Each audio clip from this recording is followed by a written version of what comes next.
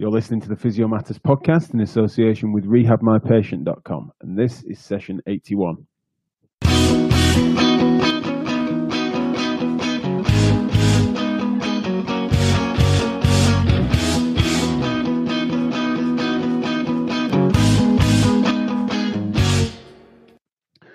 Welcome back to Physio Matters. I'm Jack Chew, and we've got little bits of news, and we're going to get stuck into the podcast fairly sharpish. One of them being that we now do a daily show called Chewing It Over, which is on across all social media, YouTube, Twitter, Facebook, basically a stream of half an hour at your lunch break, 12:30 till 1 o'clock. Also exists after the fact. People have been listening afterwards.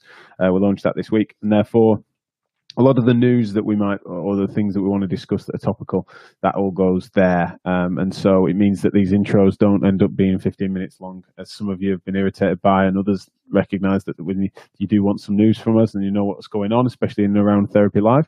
So we'll try and keep these a bit briefer from here anyway.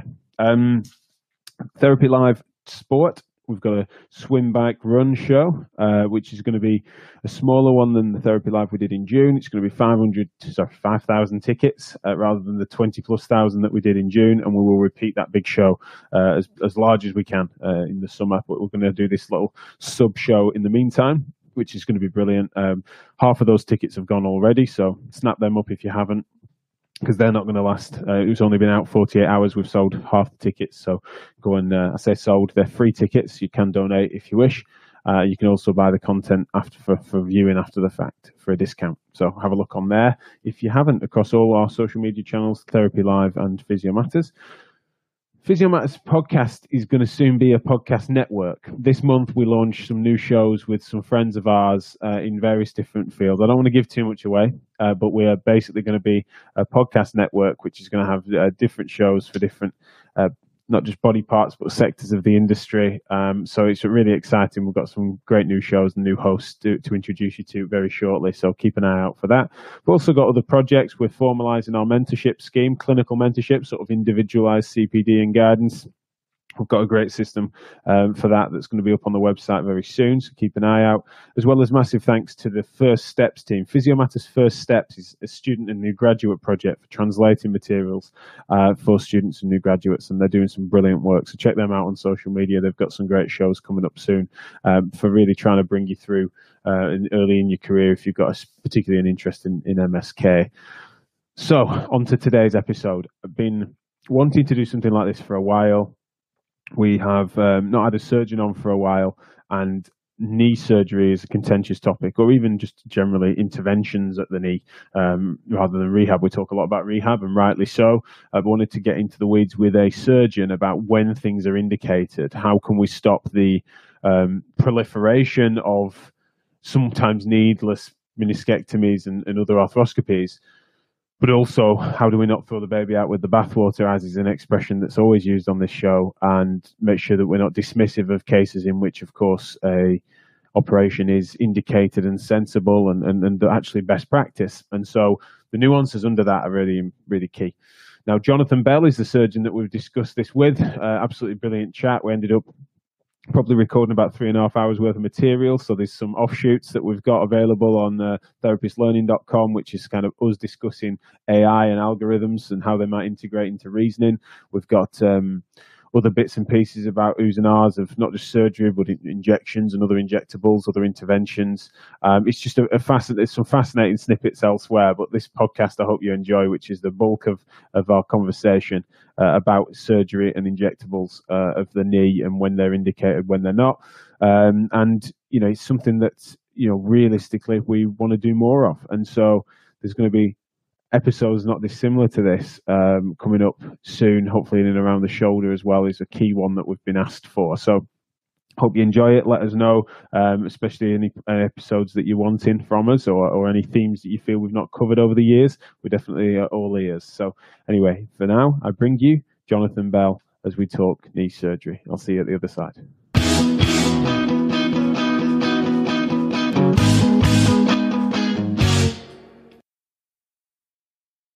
Delighted to be here today with Jonathan Bell. Been long admiring his work on social media. He's an orthopedic surgeon, specialises in the knee, I understand, or at least lower limb is how I know him.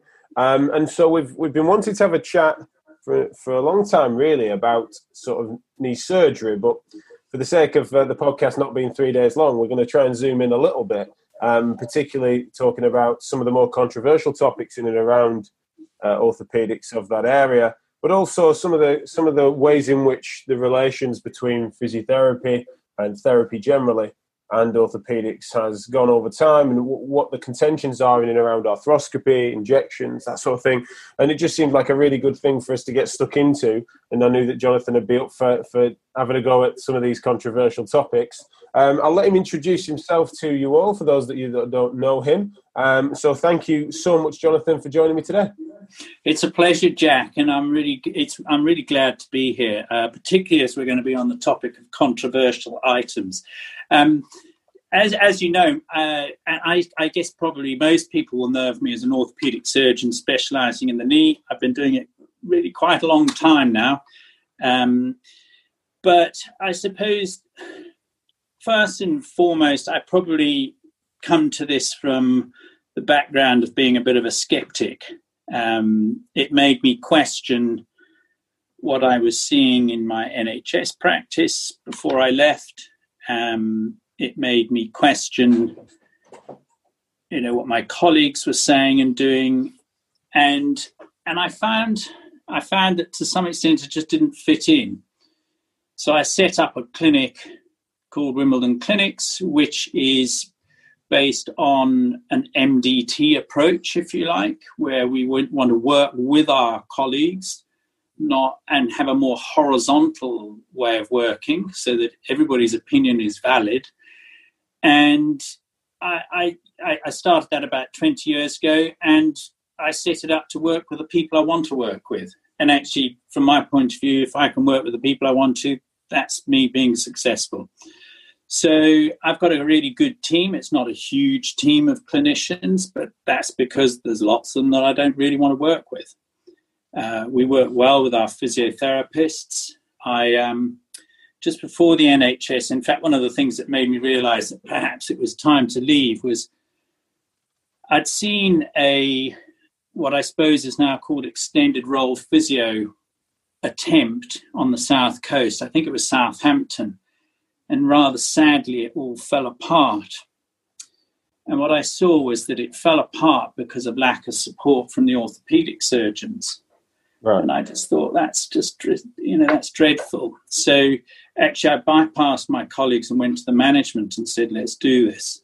And we appointed 4 physios, most of whom I knew. And we made it work. And I think that the reason it worked is that I could see that the relationship previously had been a junior versus senior. The physio was very much the junior. And as a junior, you need to be supported. In fact, you don't even need to be supported. You just need to know you've got support. So all I did with the service I set up at Kingston was I provided them with support. And that meant that they knew they had my backing. So I managed the shoulder service, the back service, the hip service. And of course, they don't ever need to ask a question when they know they've got support. It's when you don't think you've got support that you feel you need to have help. Well, that's it. It's not just the support and the decision making, is it? It's the fact that there's this sort of sometimes a looming consequence whereby if you feel that there's something coming down the track, you doubt yourself more front end. Yeah, and I learned that as a houseman. And if I had a supportive SR, I never woke them up, because I knew that in the morning we'd just sort out whatever I did. And if it wasn't right, we'd sort it out. Absolutely. Whereas, if you're not supported or you're going to get a caning for what you've done, you're going to phone them up every 10 minutes. And it was a really useful lesson learned. So I worked with 4 physios, and in the first 6 months, they saw 1,000 outpatients. Right. And now I think there's probably close on 1,000 extended role physios. So if I ever left a legacy, it would be that. And and it's a great legacy, because one of the things I could see is that physios certainly in the hospital was struggling with a career path beyond being a senior treating physio. So, it's an immense pleasure for me to have done that. So anyway, that's a rather long and rambling introduction. So it's perfectly moved into what we decided before this as to be the relevant starting point, though, is that the extension of scope and the moving into different types of the extension of the license almost, or what is expected to be physiotherapy, is relevant, but also so is the history. And I think that sometimes it's people the hierarchy you've mentioned, and it's kind of that. It would have been really strange if suddenly there wasn't some of that, or there wasn't some of that hangover that still exists, because the way in which historically there would be before true physiotherapy autonomy, then there would be almost a dictated treatment modalities or prescriptions almost, that instead of it being under guidance. And even there is an argument that under the orthopedic post-operative protocol, there's still a sense of duty underneath that, where there's a compliance expected that makes the subordination almost inherent. Now, that's the history of it. Now, we're moving, like you say, to something hopefully more mature, more horizontal, more respectful of different skill sets. But it does take for a shift in mentality that you seem to come to earlier than many. But what do you feel is central to maturing that model, if you agree? It's, without being just rude about orthopedic surgeons, I think unfortunately, when you look at orthopedic surgeons, many of them have come from medical families. So they come from an expectation that there will be a very steep hierarchy. And there's also a little bit of, in fairness, the orthopedic surgeons have rather been commoditized into just another part of the cog in the wheel.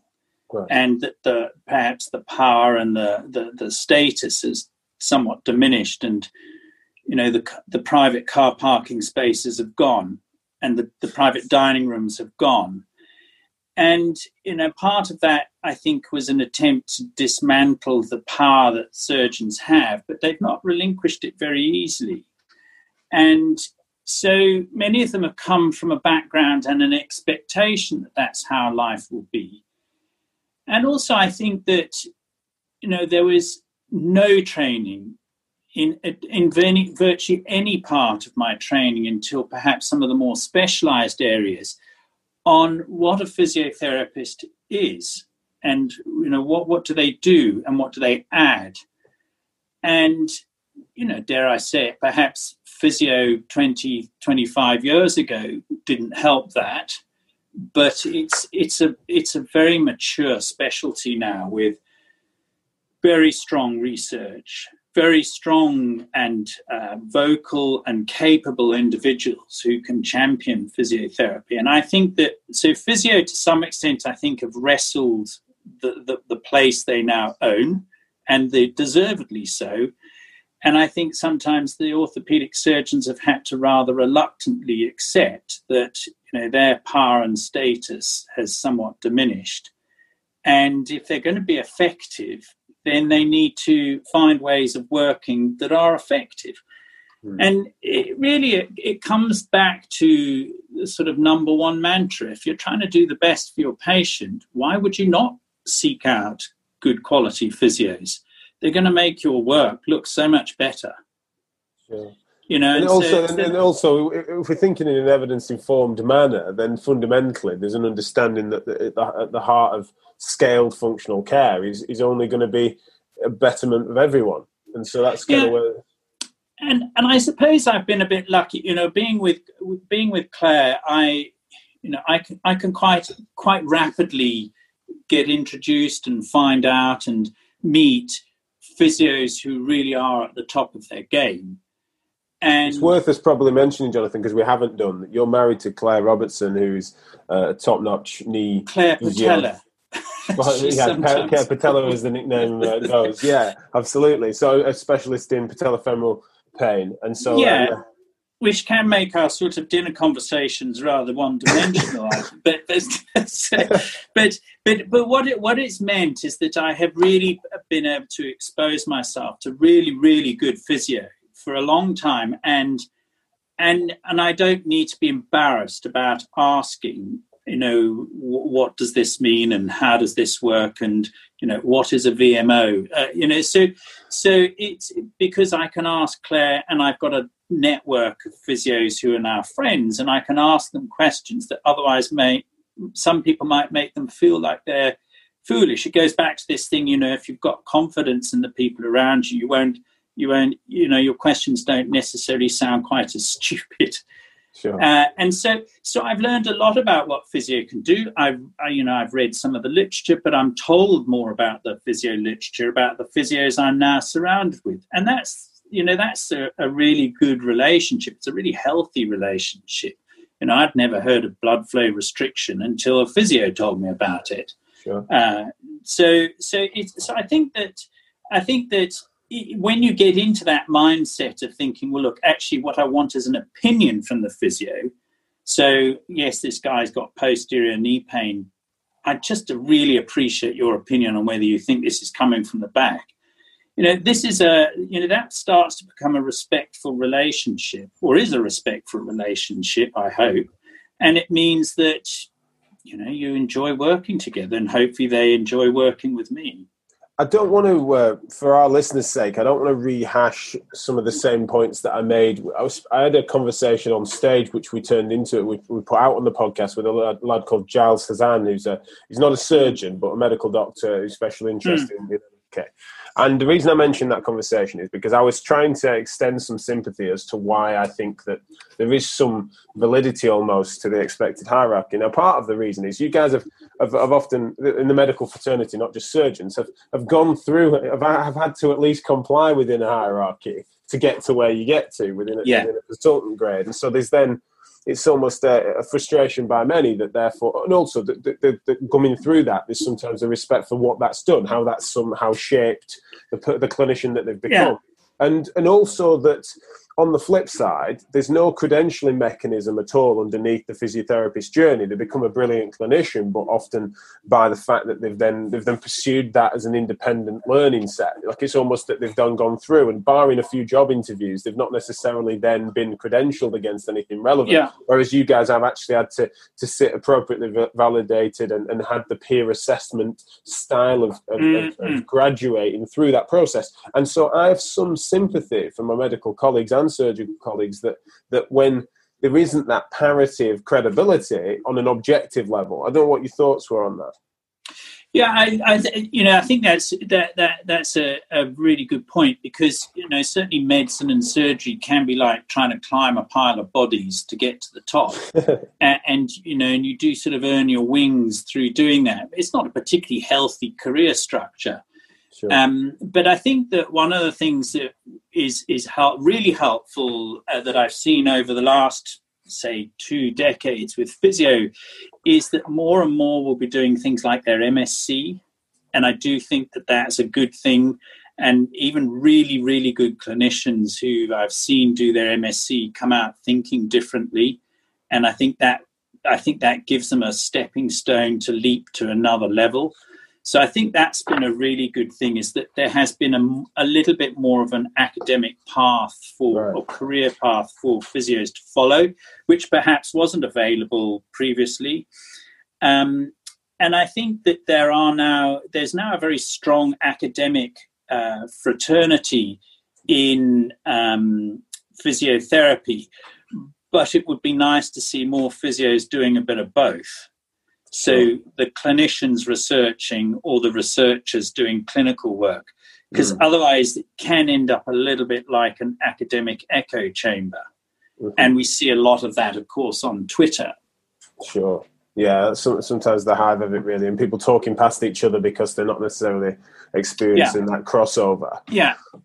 So I think what I would therefore, and that bridges us into that sense of one of the most contentious areas, really, and social media is a hotbed for this, but actually it's a relevant thing in practice. You take social media out of the equation, the actual practice of orthopedic surgery and its changes in recent years, and the reasons for that being that research or understanding of mechanism of effect has made a massive difference. So independent of the actual research where you've had comparative trials for things like arthroscopy, I think that beyond that, it's just calling into question structuralism, and even then understanding the relevance or not of biomechanics in certain instances has meant that it's offered a real challenge to orthopedics, offered a challenge across the board, but particularly for orthopedic surgeons, which are historically considered to be correcting for structural faults that are especially relevant to someone's complaint, of which can still exist, don't get me wrong, but that sphere has somewhat narrowed, I would say, in terms of our understanding of how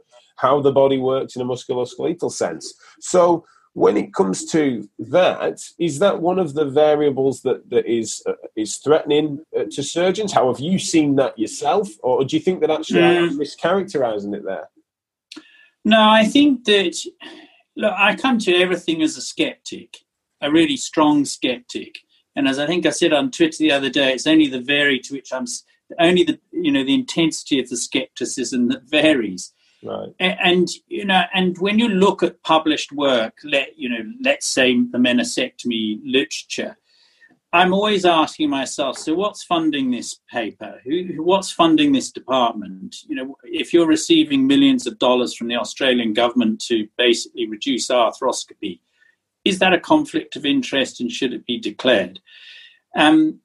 These departments have to be funded by producing papers. So ultimately papers are produced whether they're of any use anyway.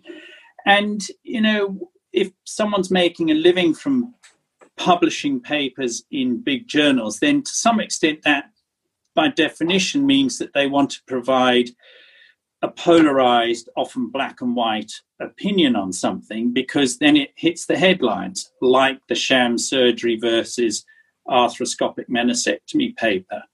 That's everybody knows about that paper. What they probably don't know is that they allowed them to do some meniscal surgery in the sham surgery patients. But I think that the arthroscopy debate really highlights the difficulty that we have of being an expert, which I would like to think I probably am after so many years, and this sort of polarized view where the BMJ paper that really dissed arthroscopy said that not only would we not consider arthroscopy in an over 35-year-old, but there's actually no further research required on this subject, which is an extraordinary statement for a professor to put in a published paper. No further research required. I've seen it a few times. It has happened a few times in our industry, and sometimes when they're saying that off the back of a conclusion of a long body of work in which things are becoming more and more conclusive, then I can kind of comprehend it. But it does seem a bit sassy, really, and I think that's a bit of a tabloid way of summarising. I do agree. In this instance, though, just because you don't need to, you're preaching to the choir a little bit with skepticism. I don't mind a bit of that myself, and of course that's my instinct, I think, as well. However, there is an end where skepticism as a means of some people justifying therefore inaction, or in some ways you take skepticism far enough, you end in some really wild conspiracy. So don't get me wrong, of course, conflicts of interest and funding for papers incredibly relevant, and I'm not dismissing that, but it's just that you take that train of thought, unfortunately some people take that too far, and it becomes then meaning that when it suits people, they can therefore dismiss evidence out of hand because of those variables. Now in this instance, are you because that skeptical instinct I like, but are you because that's the thing, skepticism with regards to the papers in which you then compare two trial arms, again, I'm really interested in, and we'll probably get into some of the detail there. But it's just that what I was meaning as well is that the calling into question of generically of structuralism, of a sense of pathological structural faults in people's bodies, of which are of significant relevance to them developing musculoskeletal pain, either locally or elsewhere, which was a totally, if you think about it, a totally reasonable model of how we understood ourselves until fairly recently. Yeah. And orthopedic surgeons would be central to that because we needed to change the structural faults in order to recover. Yeah. So are you a skeptic of our movement away from that? I think, look, I don't want anyone to think that I never read the literature. I do read the literature, and I read plenty of literature.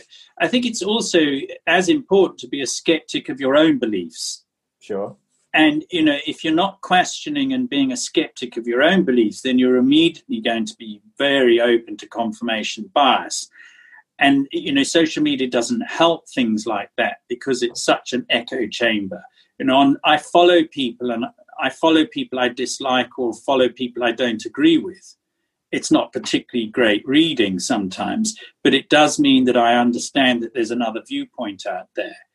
I can't really understand the viewpoint of someone working in a deprived area of the UK in trying to provide an orthopaedic service, physio service, nursing service, or whatever.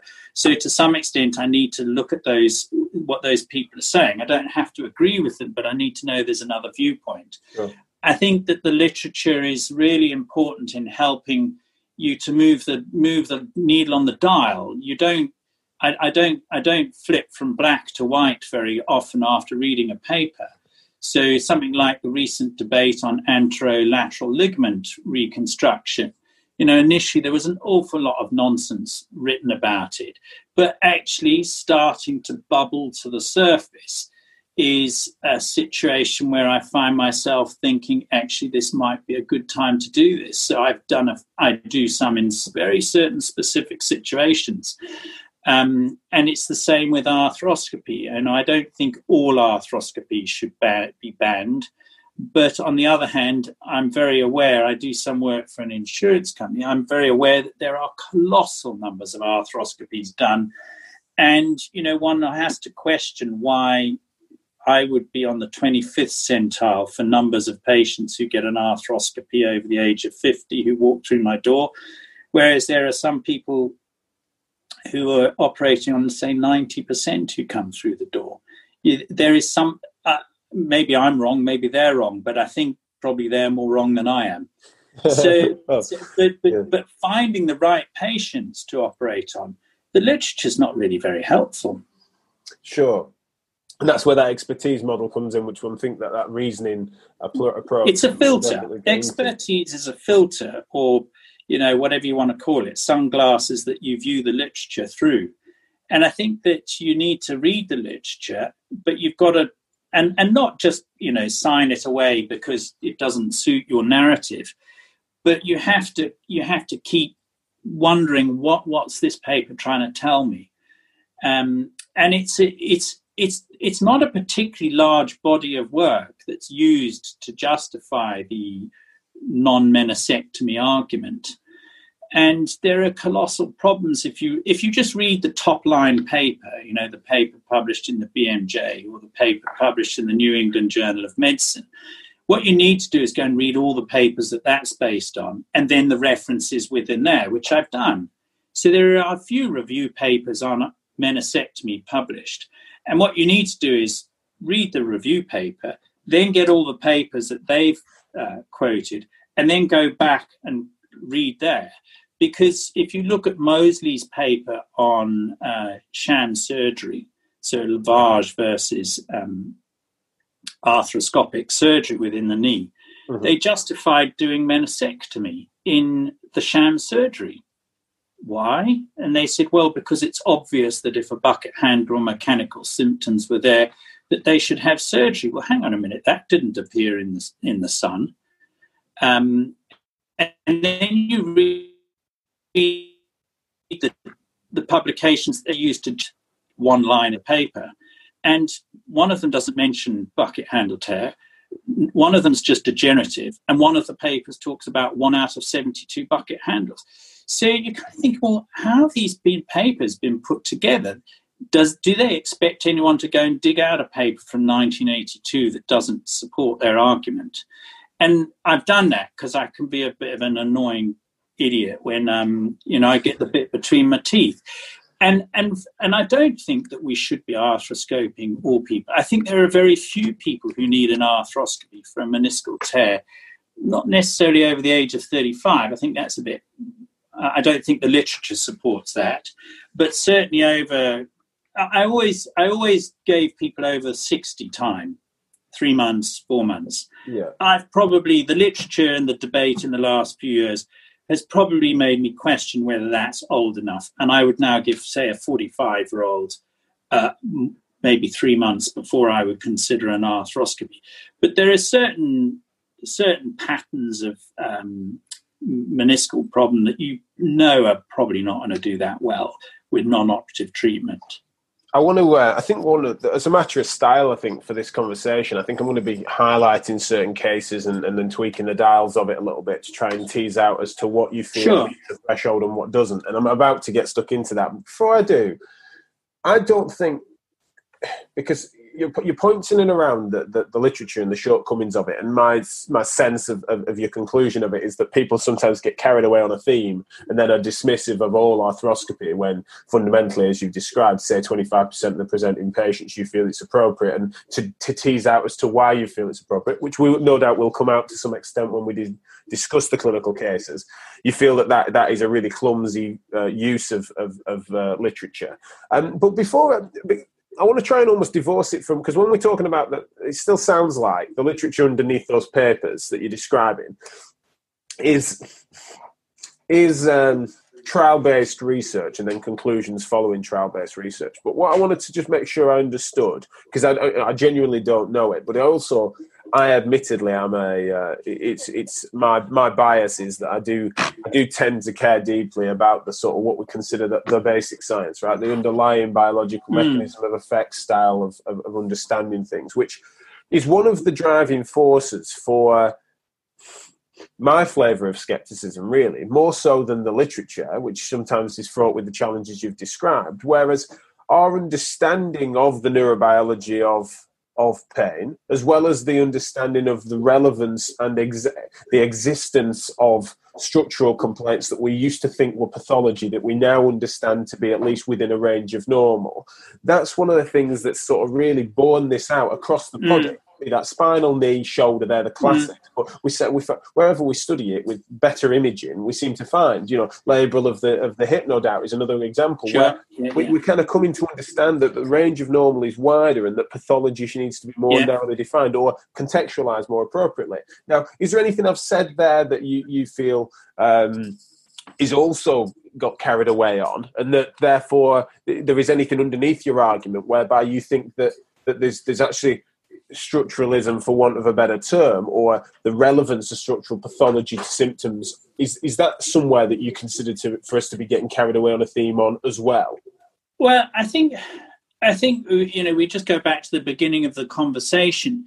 When you read the meniscectomy literature and you read these papers that are for or against, there is not one single paper that has ever defined whether they have identified patients with within their cohort with patellofemoral pain.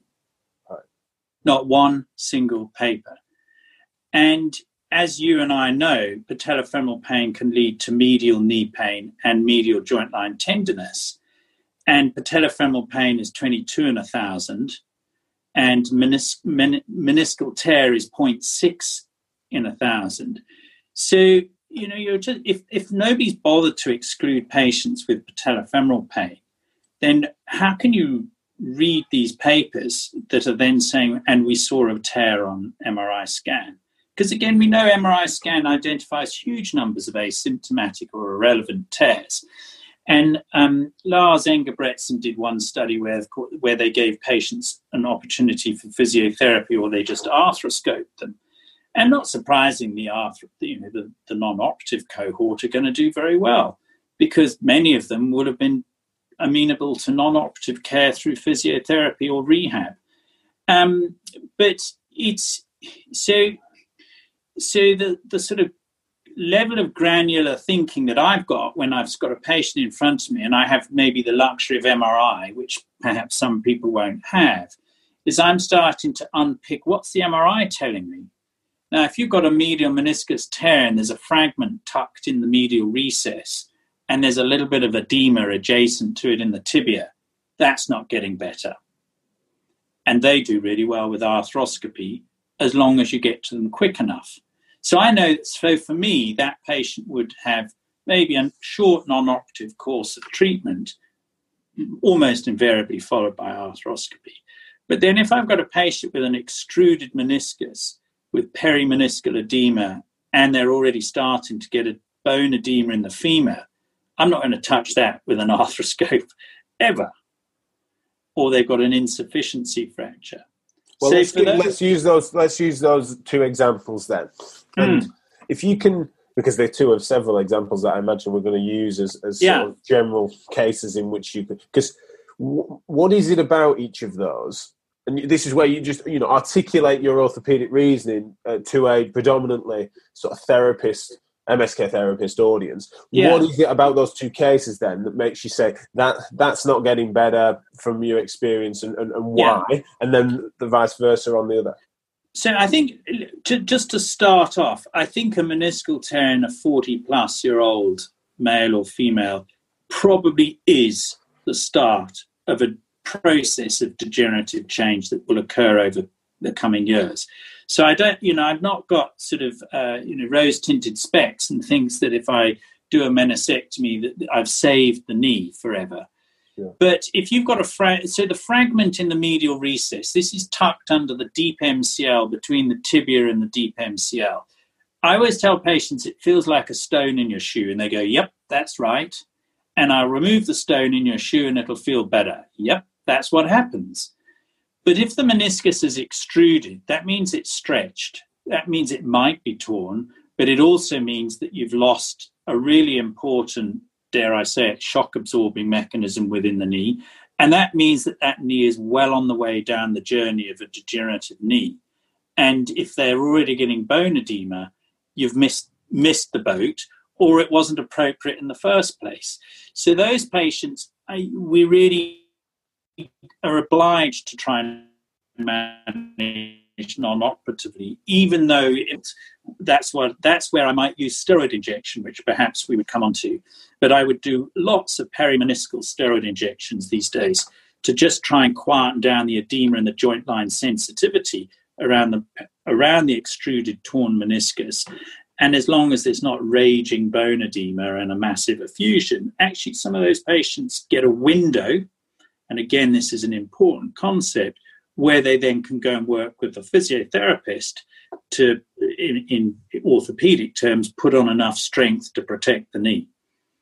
In the instance where you have the first instance of the case you're describing, where you've got a fragment that's ended up being what is of relevant, symptomatic relevance to what they're describing, and it's almost, as you say, almost a stereotype within that.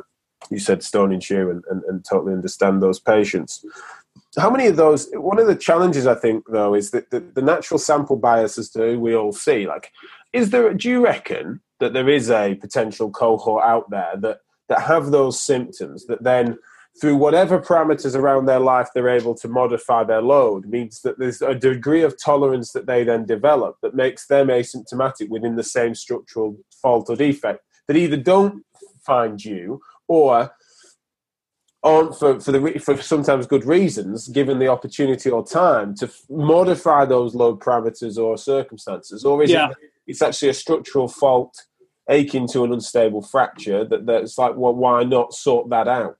Yeah, I don't, just at the risk of giving the wrong message, I think there are very, very few situations where an operation done sooner rather than later will make a big difference when it comes to the meniscus. But if you ignore those fragments, then they tend to erode the tibial joint surface, and you get an ulcer on the tibia. Then you get intense bone edema under it, and then you get that in, say, a 50-year-old perimenopausal woman, and then you've got a really difficult knee that's going to remain warm and irritable and possibly rapidly degenerate. Something a little bit less controversial might be, a fairly significant posterior horn tear, but with minimal joint surface changes, no bone edema, they're not particularly varus. That patient, you can send them off for a few months. You can watch how they go. And if they're not particularly active, they'll probably get to a level of discomfort that they could tolerate. They might be able to, say, walk the dog for half an hour and be happy. Unfortunately, my population are frequently still wanting to play sport into their 60s and 70s, Sure. and that's not everybody's demographic. But I think but you can get your knee to a level that's satisfactory, and some patients will choose to live with it because they don't want surgery. Yeah, I'm in a situation now where I don't work at first contact in the NHS, especially in my last role as a advanced practitioner, seeing patients to help make these sorts of decisions. And so one of the things that really bothered me is what you're speaking to, is where across the body, so not just knees, where you've got these conditions that the timeliness of the intervention is especially relevant. And it concerns me. I think that the thing that, so the ones you describe, I think it's rare. It is rare. Often physio referrers worry that they, sat on something, or they shouldn't be sitting on something. I think the default is that you don't really need to worry about that very often. But more often, that's it. I think that's one of the things that breeds complacency. Is that because it's rare, there's often an attempt, the suck it and see for a bit, or attempt something conservative, is something that is naturally, I think, it's a smart default in most cases. It's just that in circumstances that you're describing, I want to zoom in a second because it's super relevant, is that I just wonder though, this is one of the things that I think is a challenge until we appropriately get more understanding in the literature, or at least case series or whatever, that there is a chance, though, that the circumstances that you're describing, that not only there's a real relevance to the structural change in that instance, and then there is a deleterious effect to inaction, right? So it's going to get worse, and the circumstances typically get worse.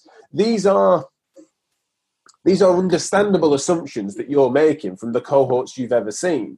It just feels like it doesn't seem that's that much of a stretch for me to imagine structural circumstances existing that never present to any of us, or never get scanned, let's say. They might present at general practice, they might present at private physiotherapy, but they're unlikely to get escalated because, as I said, especially in a less active population, maybe with some less expectations, or with a very modifiable lifestyle in a retiree, that therefore is like, sod it, I won't play tennis for 3 months, I won't even go running for 6 weeks. So they just modify their lifestyle in a way that most of us wouldn't be able to immediately. And then the coexistence within that structural fault doesn't escalate as you've experienced it, which, understandable that because of the cohort you've ever seen, means that you see that as potentially an inevitability of inaction, when I'm sort of meaning that these are a hidden population. We don't understand them. And so because of what we've understood elsewhere in the body, I just sort of wonder as to whether or not that the existence of those people that may eventually in time come out in, say, the literature, or for some reason they end up being studied and examined by us,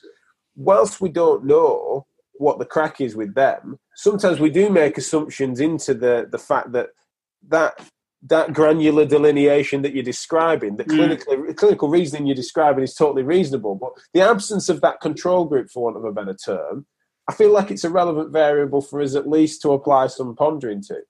Yeah, and and I suppose probably I'm seeing those patients in the private sector. You can make an appointment to see me within a week.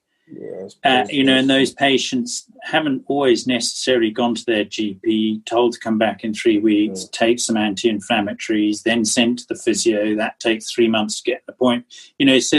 So to some extent, the NHS almost imposes that waiting time on the patient, where nature, if you like, will run its course, and the knee will probably settle to a level in most patients that's satisfactory. But in my patients, probably 80 or maybe 80% of them will not need surgery, but I'm probably, as it were, managing that non-operative or that wait period, and I might choose to send them off to see one of my colleagues and say, look, why don't you go and see if we can build on this and get you back to tennis or whatever it is you want to do? Yeah. And so I think we probably see people earlier in the path in the private sector, as you know, sure. and this is particularly why I think in the private sector you would expect to see low levels of arthroscopy intervention, but not zero. Yeah, no, I think that's really fair. I think what I'm it's so relevant. The social circumstance in which they're presenting, the time frames, the sector is really relevant, as well as the fact that when someone, I suppose I've been naive there in thinking that the same patient that injures their knee at the weekend and wants to see me on the Monday, who often is presenting even to a physiotherapist sooner than is. But the interventions that you can do and the appropriate management and reassurance of that circumstance is often a really valuable intervention. So what the hell's tooth doing, really? So that's one of the things that I think is a contention sometimes within the industry. I've therefore been naive to think that the same person if they have the means, will not pay my fee and will pay your fee for the same conversation. And so I was thinking that you were always seeing things downstream, but you're clearly not. You're seeing them first contact within a week. Yeah, so, particularly people who are returning patients, they'll just ring up. They know how to play the system already. They'll just ring up. And or there'll be some physiotherapists who will say, look, I think there might be a meniscal tear here. I'm happy to try some non-operative treatment. Could you reassure me that's the right thing to do? Sure. So it comes back to that confidence to ask a question means that you'll get on and do it. And there'll be some who just want a little bit more reassurance, whereas perhaps the ones who've been doing it 15, 20 years will just get on with it. And they'll know that if they refer the patient to me at 6 weeks, 3 months or whatever, I'm not going to turn around and ask, why did you not refer it earlier? So yeah, I think having that again, it's the confidence of consequences, isn't it, as well? The fact that you're going to get referrals from people that know you're not going to be waiting in the waiting room with the scalpel, so happy to cut them open. I think that's one of the things that sort of inspires confident referrers as well. What I want to ask then is that degenerative. Let's say there's a patient now, 55-year-old who has then a twisting injury with their grandkids, just walking on an uneven ground at a weekend, and have then developed some pain, some swelling on weight bearing, particularly doesn't like twisting, kind of manageable in a sagittal plane. It's a couple of weeks limping around, but it's sort of stabilised. It's got about 30% better, but it's not doing much better. It sounds familiar, sounds like what their dad had and their granddad before that, right? So essentially, they then want to present to whoever with this knee.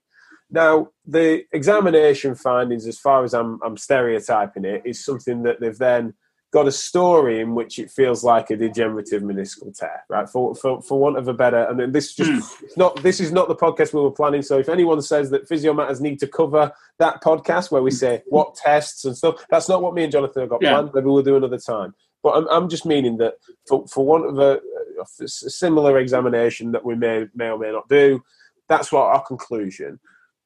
I want to understand as to whether or not, are you scanning every one of them? Yeah. So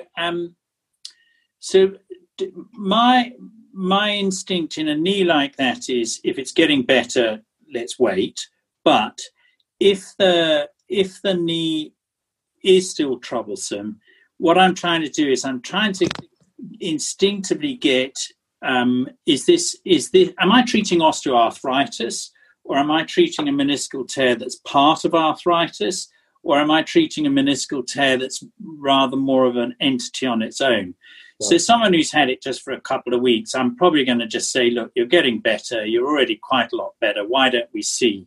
But I exist in a sector where patients will say, instead of, I know my rights, that they'll say to their GP when they can't get an appointment on the NHS, they'll say, I want a scan.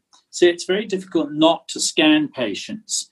And I know that there will be criticism of me for scanning pretty much everybody who comes to me with a knee problem. But I also see my role as a knee specialist as someone who can either close something off or leave it open. And if I do a scan and I say, this is what it is, this is how it's going to behave, this is the treatment path, this is when you come back because it hasn't worked, that closes the file for me, and also, more importantly, closes the file for the patient, and it gives very clear guidance to the rehab specialist. Because if the physio is thinking, I wonder if I should send the patient back for this scan because they're still sort of a bit sore. What that does is it creates uncertainty in the relationship between the physio and their patient, and that's not a good thing for me to do, because I want the physio and the patient to work together, because some patients will be skeptical, as you know. Sure. Not all patients are easy to take to physio and put them through the process. So anything I can do to support that relationship and make it work means that ultimately the patient's more likely to get better without surgery. I'm never going to say to someone who's got a 3-week history you need an arthroscopy unless they've truly got a locked knee. Sure. Yeah.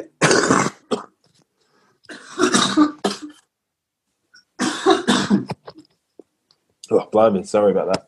I don't need those big intervals. Okay, I can go again. What I wonder in those instances is there's two key ethical variables, I think, there. There's probably more than I'm missing, but just two that sprung to mind. Is one being that the ethics of the situation within scanning, I think, is hugely helped by a sensible analysis whereby someone is going to be, I keep using this term, mature, or just someone who's in sight of understanding the mechanisms of effect that have been challenged, as well as some of the literature that suggests that we won't want to be trigger happy on some of these decisions, is that on scanning, it's the way in which that scan is interpreted for the patient and put into appropriate context, age matched, not selling sickness to infer that someone's broken. That massively mitigates the act of whether to scan or not. It makes a huge difference what's downstream. And you've spoken really well on this before, and I'll indicate to people some of your writing on this as well in the show notes, so we needn't go all the way into that now. But the other side to it that I want to really pick your brain on is, it does seem relevant, though, say at whatever, I said presenting it 2 weeks, it seems more likely that person might have just plateaued their recovery to some degree with modifications at more like 6, say, or we're making this decision at 6. Yeah. And you can think cross-sector almost a bit easier at 6, can't you? But it feels like it's really relevant to me, but I don't know how much it should be, that someone that says, I want to scan, and they've paid for it out of pocket, is different to them wanting a scan on the public purse. And it feels like it's a relevant variable that's seldom talked about in these instances. And I see it as being quite significant when there's someone that's presenting whereby the argument of I don't feel like this is a presentation, this is what I think's going on, this is the way I'd suggest we manage this. A scan at this point in time, I don't think would change the management. Doesn't mean the scan's ruled out following. I'm giving you my classic rhetoric here. Then they say, I'd sooner a scan though.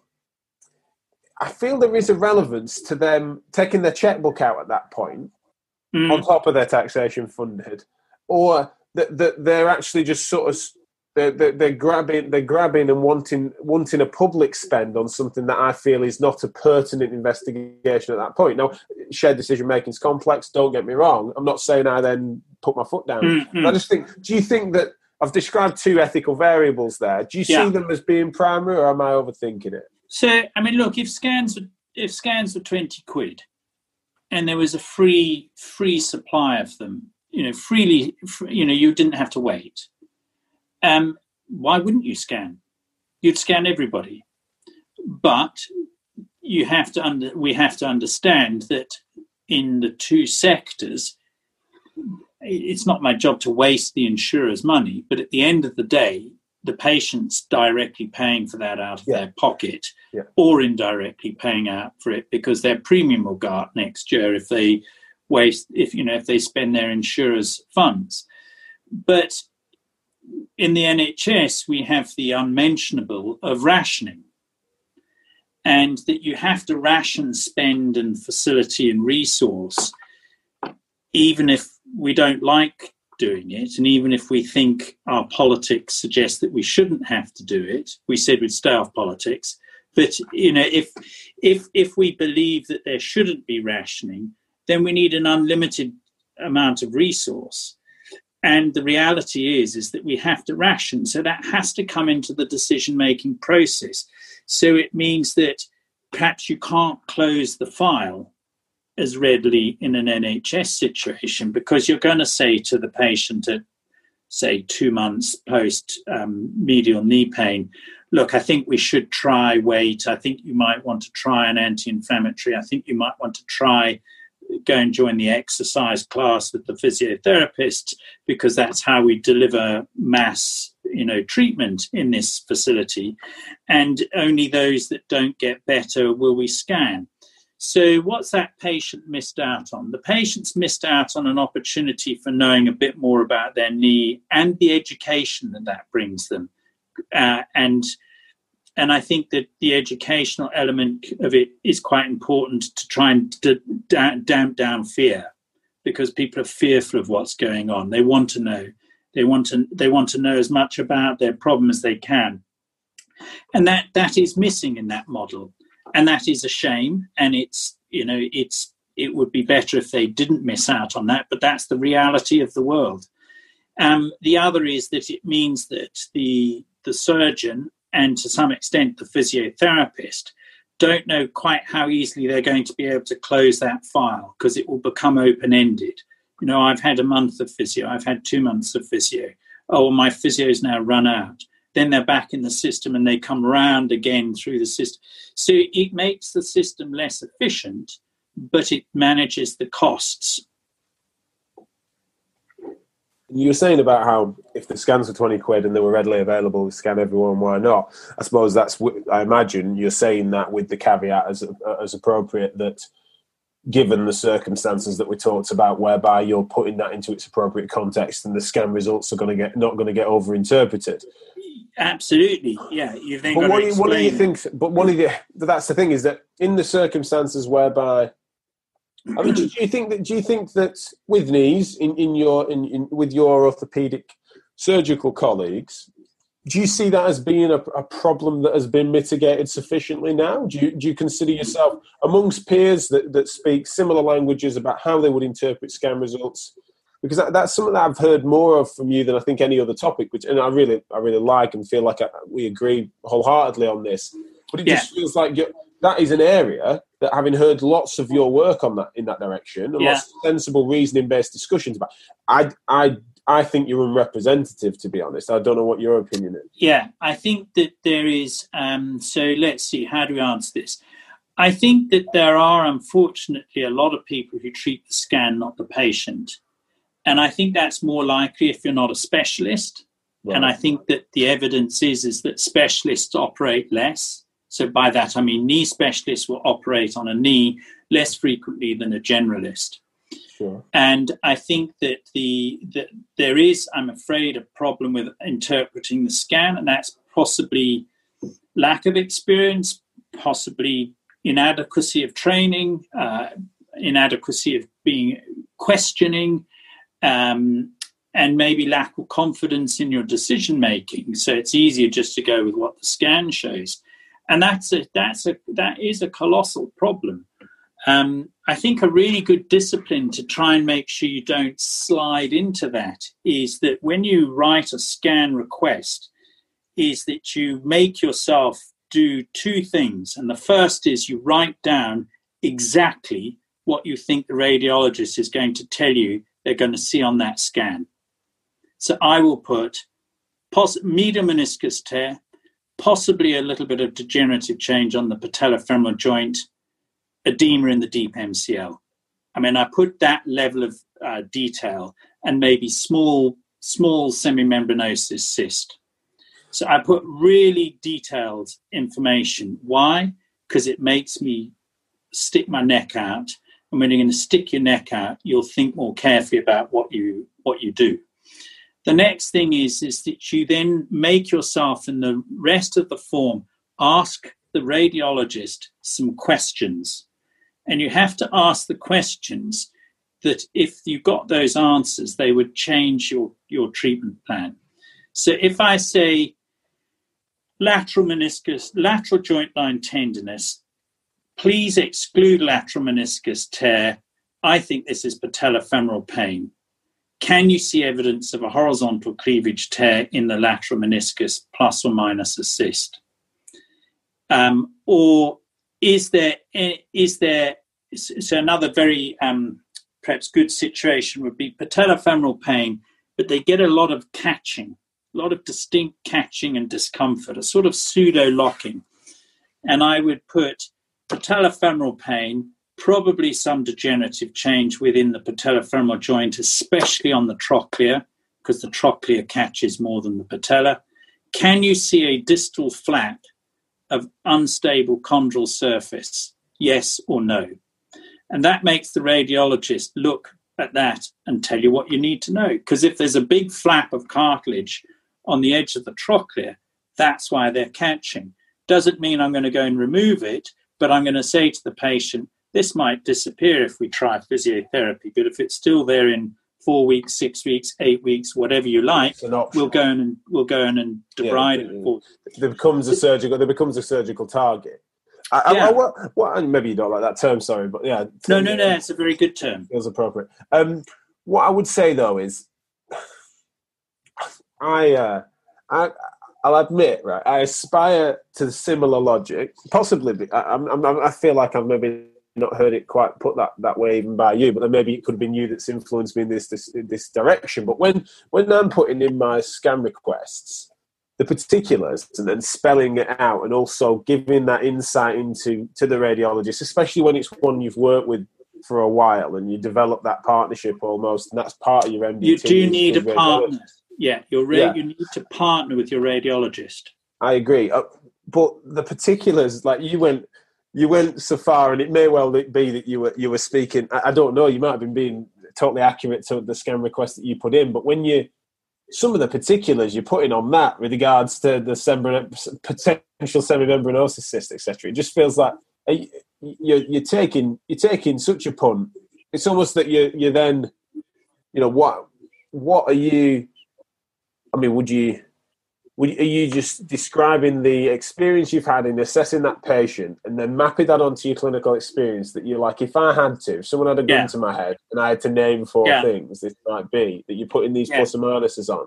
And you would be that particular, that that is beyond the skill set of your hands, but you're just putting that into a clinical picture that I wouldn't be surprised if, and you're not just putting 2 things, you're putting those 4 things in, even though it's a punt. Yeah, I mean, it comes from, I can't, there was that thing that said, to be an expert, you need to have done 10,000 hours of something.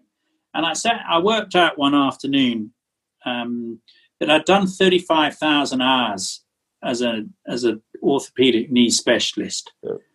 And I've stopped counting now because I don't think there's much point. And so I suppose when I'm looking at a patient, I have got, I suppose, a real sixth sense of pattern recognition. Right.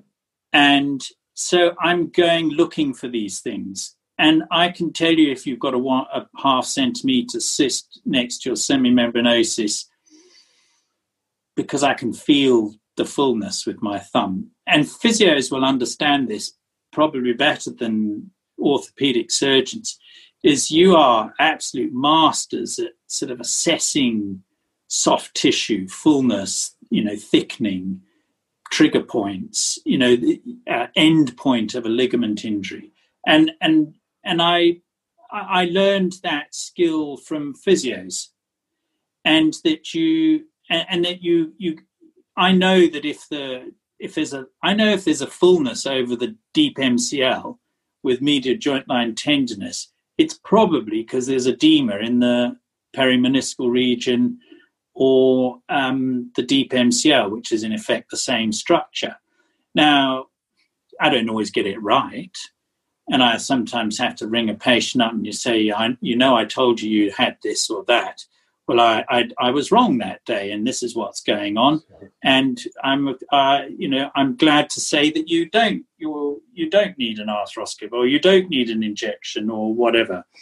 So, I think your point about the radiologist again is really important. You've got to get a radiologist who understands how you think and how you explain things on the forms. You've got to get a radiologist who's prepared to take the point, who's prepared to read your request form, because I'm afraid that doesn't always happen. And then And you've got to go to a radiologist who's prepared to not just knock out a generic report, but they actually take the trouble to answer the questions that you asked of them. And then, again, coming back to right at the top of this podcast, you've got to have someone you're confident who you can expose yourself to, so who you can expose your lack of knowledge or your mistake to, and they're not going to go, he's not very good. Yeah, if it comes with a heavy judgment, then it's going to break the whole thing down, isn't it? Brilliant. So one of the things that I wanted to just pick up on there, Jonathan, just to clarify, is when you're describing expert assessment, especially when it comes to the way in which the use of hands, what you can feel, what you perceive you can feel, that sort of thing, what are you, because that sort of ends up, my spidey senses start tingling a little bit if you're inferring that from scratch, you're in a situation where you feel that you are palpating specifics and specific pathologies. Is that what you were meaning? Or are you suggesting that actually in the context of the clinical encounter, when you palpate what you perceive as a difference to a standard semimembranosis, that you feel that therefore it's a cyst? Just clarify that for me, if you would. Yeah, I mean, let me turn it on its head. If I wasn't given the opportunity to take a history from a patient and then I assessed the knee with my hands alone, there is absolutely no way I would be able to come up with anything like the notion that, there's a fullness around the, semimembranosis and et cetera, because really all I'm using is using my hands and my manual assessment to try and confirm for me whether my pattern recognition is on point or am I not? So I'm testing my hypothesis. By the end of the history, I think as you would call it, subjective assessment, I think you should have a differential diagnosis in your head. Now, not surprisingly, that comes pretty easily these days because you can almost tell in the first few sentences sometimes what's going on with the patient. And the challenge there is not to allow yourself to be drawn too much to jump to a conclusion, but to keep your mind open long enough that you won't miss something. You don't want to miss the proximal referred pain because you think you felt a Baker's cyst or there's going to be a Baker's cyst, because you then are not a good clinician. And most clinicians can get stuff right 70-80% of the time, not too difficult. The one that differentiates is the clinician that can get it right nearly all the time. And I don't get it right all the time, but I strive to make sure that I keep as an open mind.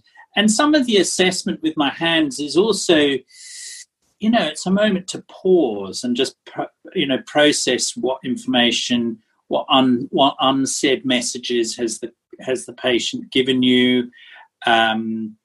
It's, when they're lying on their tummy, you can sort of let your mind wander a little bit just for 30 seconds whilst you feel the back of their knee. And I am specifically feeling for, is the semimembranosis insertion tender, is the posterolateral capsule tender. And it's allowing me to assimilate my thoughts for the next step. Now, that might be to say, sit down and I'll tell you what I think's going on. And often it is. But sometimes it's, hang on, something doesn't quite fit here. So I think the manual aspect of the assessment has a number of important roles, and it's not just about trying to have magic hands. Sure. I mean, I joked earlier about the fact that this wasn't going to be a podcast in which we go about the pros and cons of the specifics within that assessment, and it's certainly something that I might be pressed to do that show at some point. Yeah. But in this instance, I just thought we could try and, because we're talking about meniscal pathology at length in a sense earlier, especially the U's and R's around when or not to arthroscopy. Just in terms of the literature has ended up being clear that in isolation or even in cluster, that these tests have limited utility with regards to their reproducibility, etc., and their specificity. But it's more for you when you're mapping on that subjective history, pattern recognition, you're starting to understand, and even whilst you're doing a more general manual exam, when do you do any what would be classically considered orthopedic tests as per the manual, or do you see as things that have been considered in the literature as weak, that when they're put into the context that I've described, they actually have a strength and a utility, even if it is just tender spots? Yeah, I mean, look, I don't... Thessaly test, Murray test, at the end of the day, all it is posteromedial joint line tenderness. And it's either there or it's not, or it's there a little bit, and you're having to work hard to find it.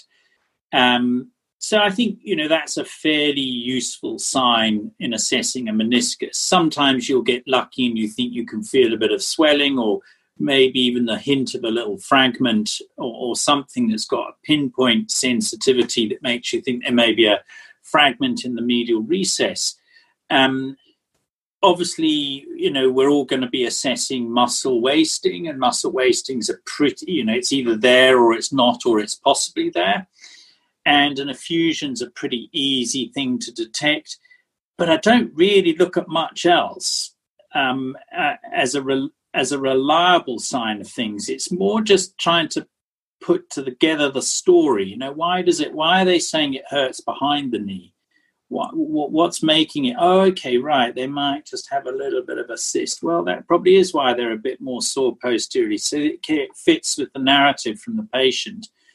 And it's all around constantly questioning what you're thinking. It's questioning your narrative or the patient's narrative to come up with, at the end of the day, what is a differential diagnosis. And I don't do lots and lots of fancy tests. For an ACL, I'll do a Lachman and I'll do a pivot shift.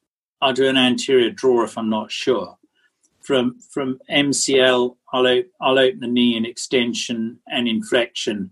I'm not really kidding myself. I'm going to do lots of posteromedial rotational instability tests. I don't think that sort of stuff's very reproducible. So funny enough, I've just taken delivery of so I've written an algorithm for diagnostic purposes. And of course, there's very limited things you can do with an algorithm that the patient's going to administer on examination. So there's a couple of pieces in there, where is it maximally tender? Is it on the inside of your knee or the outside of the knee? Right. And this algorithm is going to be largely based on the history.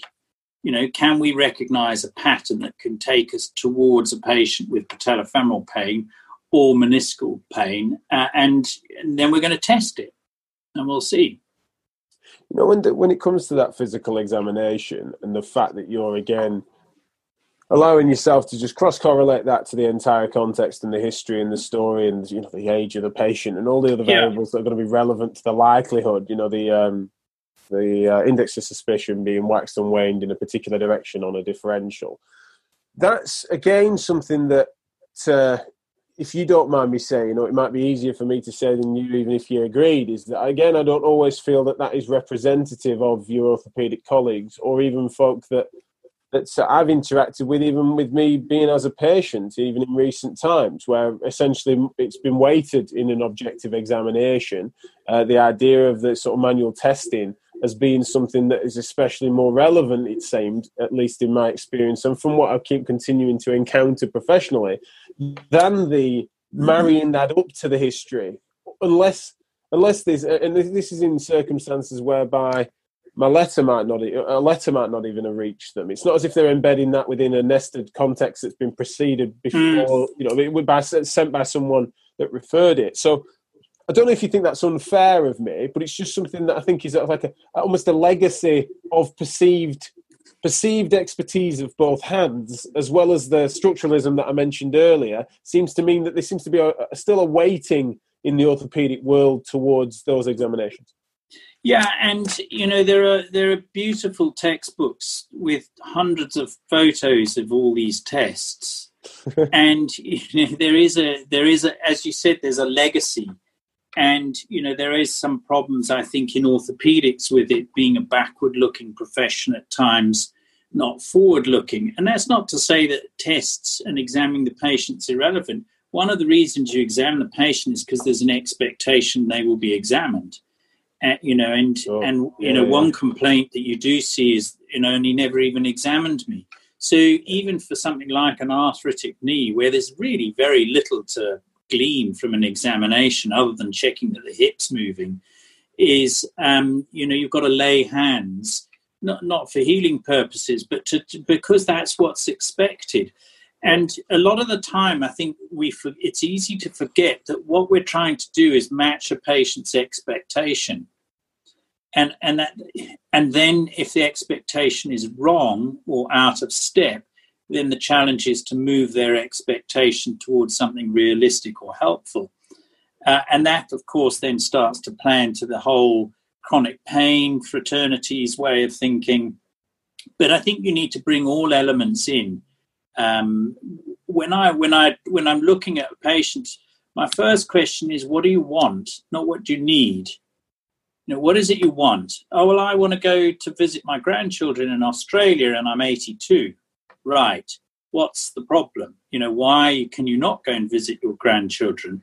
And then if you can get the patient to Australia next summer, you've done exactly what they wanted. Whereas I think there's a lot of bit of, oh, well, madam, your X-ray shows that you've got a very arthritic knee, but you are 80, Here's a leaflet on arthritis, and it'll, I've put you down for a knee replacement, or I've told you to get lost. And so there's a little bit too much focus sometimes on what they think the patient might need rather than what they want.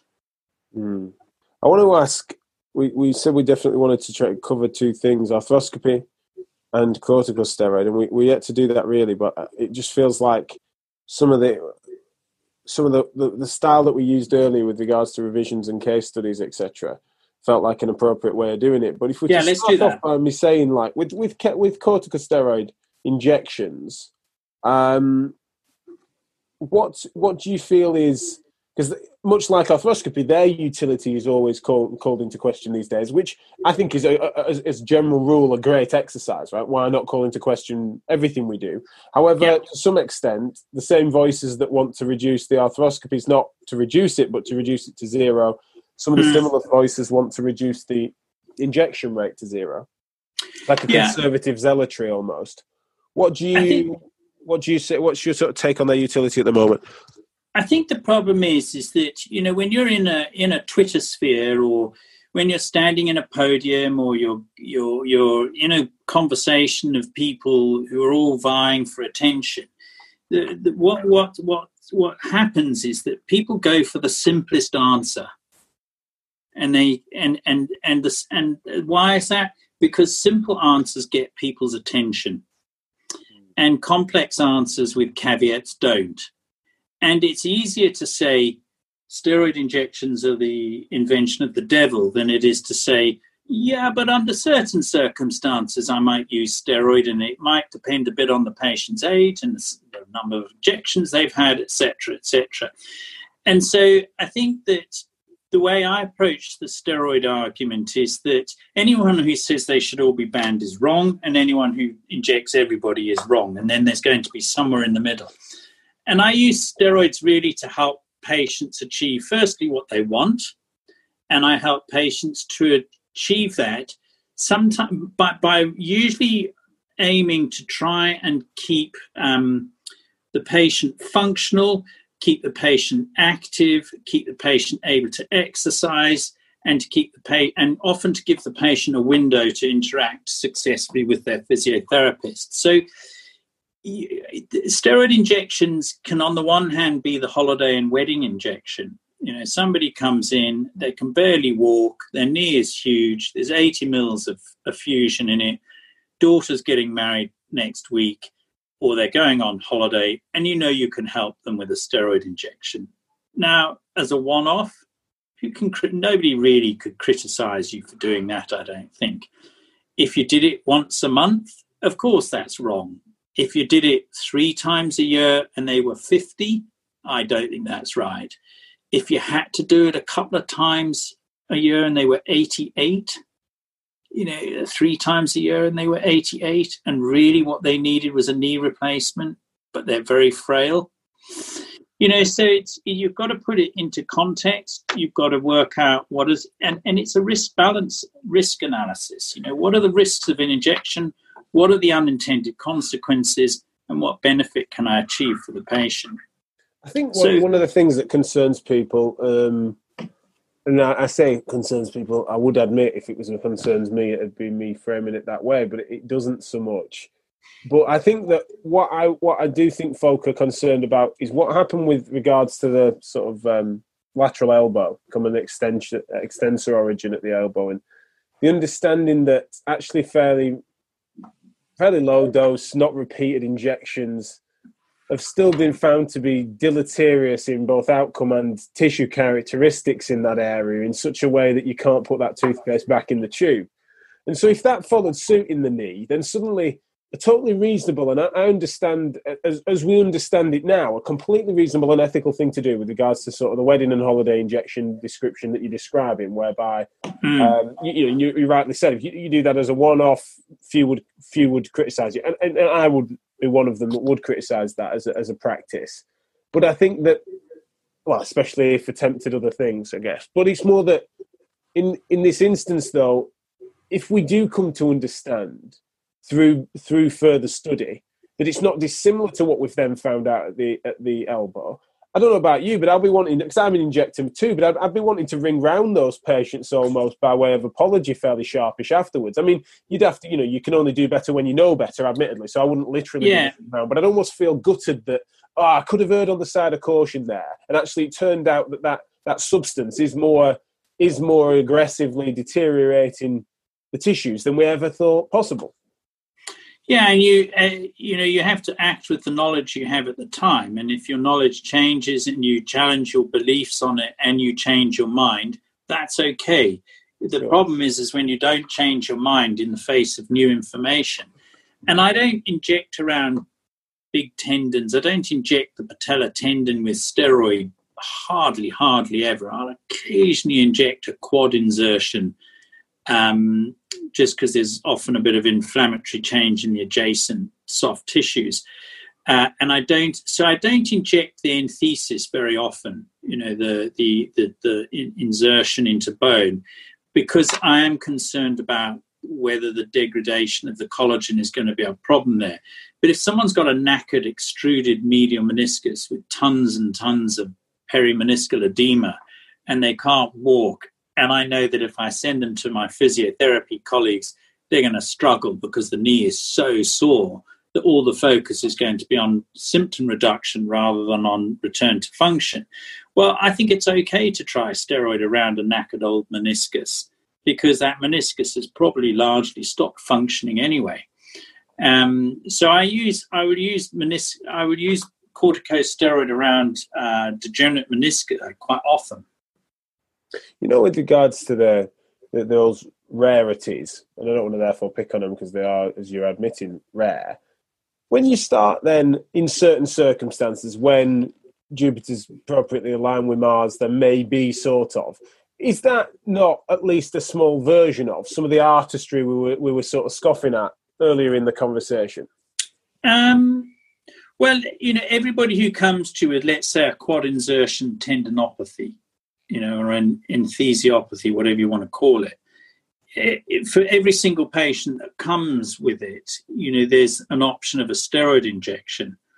But if they've got really tight rec fem and they've upped their training and there's an obvious reason why they've got it, no, I'm not going to inject them with steroid.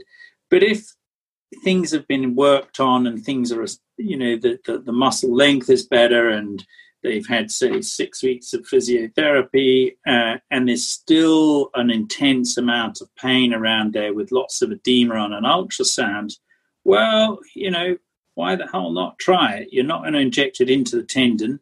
You're not, and you have to warn the patient that maybe you cause a rupture. Not that I've ever had it happen. Sure. But you've got to explain to the patient there's a risk to your intervention. But if you just inject every patellar tendinopathy that comes through your door with steroid, that's wrong. Yeah, it's a different game. It's very different. Yeah, but that's why like you say, the absolutes on these arguments are comical in many ways, aren't they? In the middle ground is interesting. And I don't inject every ITB that comes through ITB syndrome that comes through the door with steroid, because I don't think it's necessary. Often they're not that sore because the patient's by choice rested a bit and they're probably already settling. But yes, if they don't respond to physio, I'll do a steroid. And yes, if they don't respond to the steroid, then I'll do a small operation, God forbid. Whoa, that's controversial. But but I wouldn't dream of doing a ITB partial release on everybody who comes through the door any more than I would do a steroid injection. Of course. I think one of the things, because ITB was one thing that I was glad you've mentioned, because I was thinking of doing when we were prepping for this, is that I published a short case study around ITB injection, followed by how it was nested within rehab. In part because of the absence of evidence in that space meant that you're absolutely right. But it's something that I do wonder. We've got so. Part of the reason we end up in these discussions and why they're so important, in my opinion, and why I'm so pleased that we're doing this, is because we've got so few legitimate tools. And it's I think one of the reasons why there is such nonsense that can spout around these areas is that the things we're describing, I would sooner, there's a legitimate, albeit potentially contentious, mechanism of effect to surgical interventions, corticosteroids, whereas the sort of the alternatives that people then say, well, why don't we try 4 weeks of very gentle microfiber dry needling around that area and strap it with this particular flavour of tape and make sure that they only, and all the other little tight parameters that people suggest are some sort of treatment algorithm that have very dubious mechanisms of effect. It's almost that I'd much sooner some of these what people consider blunt instruments would be used than some of the real fluffy stuff that I think is born of a lack of options. Yeah, and I think that we exist in two worlds. We've got the real world, which is the one we go to in our clinic, and it's the one that our patients exist in. And then we have the world of academia, which is in a closed box, and it's all very well to say you shouldn't inject the ITB with steroid or whatever, but what are you going to tell your patient? Oh, well, that's not the question. That's not in our null hypothesis. Well, yeah, but I don't treat null hypotheses. I'm treating patients, and yes, I may have something like hyaluronic acid for an arthritic knee. And yes, I wish it was a more consistently useful injection that lasted longer. But what else am I going to offer them? Am I going to offer them PRP, leukocyte poor or leukocyte rich, depending on what you believe? Yes, I would like it to be a better product, but it's actually all I've got. Oh, well, you shouldn't use that because the evidence is, rather lacking. Well, okay, but my patient doesn't care. Yeah, I always say it reminds me of I hope this goes beyond people, but it's like there's this sketch that it always reminds me of in Little Britain, whereby he's going in for very niche items, and when they haven't got them, he'll say, "I'll wait." It feels like the same thing.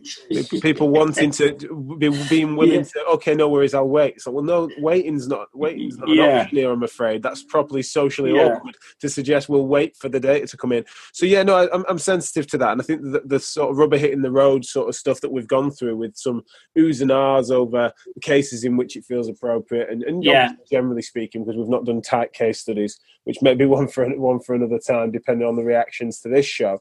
But I think what I'd love to just finish on, Jonathan, if you don't mind, is where you see, because almost back to where we started, really, is considering all the things we've talked about and the contentious areas that we've discussed. What do you see as being your hopes for the future of co-working, as well as the maturity of the conversation, whereby we don't end up being dragged to either pole, where we don't have cowboys intervening loosely and haphazardly, but we also don't have the nihilism that seems to be quite on trend, particularly in and around injections and arthroscopies. Yeah, I mean, I think that I think what we have to be really careful is to pick the people who we work with and hang with and talk to carefully, because you need a mix. And you probably do need a detractor. You need someone who goes, whoa, hang on, that's not on. And you need one of those around, because you've got to have someone who makes you question what you're doing. And you need some people who, dare I say, sort of perhaps a bit more like you, who are change makers or challenge the current thinking or want to alter things the whole time. But we're quite annoying people to have around. And if you have a room full of change makers running the show, it gets very tiring for everyone because everything's new this week. And then you need the people who stabilize and keep things steady and make sure you don't change things every week. So my business partner, Adrian Fairbank, he'll go, oh, hang on, we need to finish what we were doing last week. So you need someone to steady the ship a little bit. And then you need a completer. So it's like you've got to get those right people around you in your clinic and in your department, because you've got to have a mix of you. You need to have the sort of professor of you who can tell you what's possible, but not necessarily what's wise. Because if you don't have that mix, you're going to end up with one-track thinking. I think that when it comes to building clinical teams, again, you've got to just seek out the people who are going to put the patient's interests first. And I think that sounds a bit glib to say it, but it's actually quite important.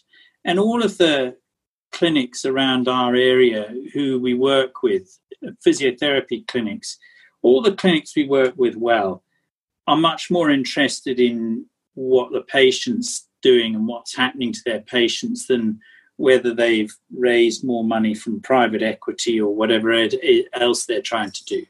And so I think you've just got to find honest people to work with who don't mind being challenged and don't mind and will call you out when they think you're being an idiot. And it's really interesting point to find people like that of all wings of a discussion. Like I think that's really one of the things. It's not just about it's the skeptic, but also it's not always a fair use of terminology, but the skeptic versus the person that's conserving what is the status quo in any given particular topic. Having a good faith discussion between those two is so valuable. And like you said, it doesn't even mean either of those two are actually the ones that are going to see either any change or not change through. So I think what gets sometimes missed is this notion that and people sometimes think that I'm of this persuasion that agitation is everything. And it's just like people are sometimes surprised that when I go into bat for a status quo that I think is actually the right answer. But it's more to do with having that rational analysis and having the right people around that have that dispositional difference. And I think that we've kind of had a real journey on discussion around orthopedics and sort of ended up playing with some dated and some new stereotypes within the game. Yeah. But I think that the reason for that is because we need to understand that these things play a part in the decision making that really does affect the MSK landscape, and that if we want to work together better for the betterment of patients and the healthcare of society, we're going to need to level up our conversation and make sure that we can think sensibly in that murky middle ground as we've tried to today. Yeah, I think so. And on a personal level, you've got to build options for yourself. Not necessarily keep your options open. You've got to make your own options. I tell my kids, you've got to create the life you want, because otherwise someone will create it for you. And that's about creating options. That's about thinking about setting up a private orthopedic clinic when no one else in the country was doing it on the first day of my NHS job. Why? Because I wanted to create an option. I wanted the option that if I ever got sick of the NHS, I could leave. Right. I wanted to build it in a way that would be a place where I wanted to work with the people I wanted, with people I like, and have the freedom to make those choices. Now, those things only come about if you think about and act upon it. And a lot of people say, "Oh, aren't you a bit lucky?" And no, because I thought about this 20 years ago, and you're thinking about it today. So, and you think it just happened. It didn't just happen. It takes a lot of thought. It's on that I feel like I want to pick your brain. We're going to go into Physio Matters Extra Time, which is available at therapistlearning.com. And I'm going to ask Jonathan about what his top tips are for people that want to garner referrals from orthopaedic surgeons, as well as what he wants from his referrers in turn. And so do check out us over on TLC for that. But I want to finish by thanking you, Jonathan, for your time today. For more on Jonathan for that, then tune in elsewhere. For more on Jonathan. If you could just wrap this in a bow, yeah. Where do we find more from you? So for more on me, so I have a clinic called Wimbledon Clinics. The website is self-explanatory, wimbledonclinics.co.uk, and I am on Twitter, Bell Knee Surgeon, and I do a little bit on Facebook, not very much. I'm not sure I fully understand or are young enough to understand Instagram.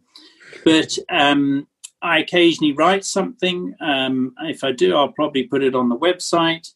I'm happy to give talks, and I'm happy to chat to people if they want advice about patients. What I like to do is keep an open dialogue. I'm happy for people to email me and, ask questions. And if they want to email me, you can get the email off the website, wimbledonclinics.co.uk.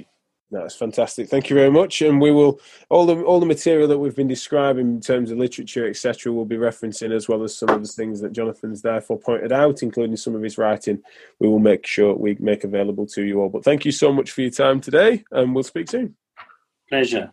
Thanks very much.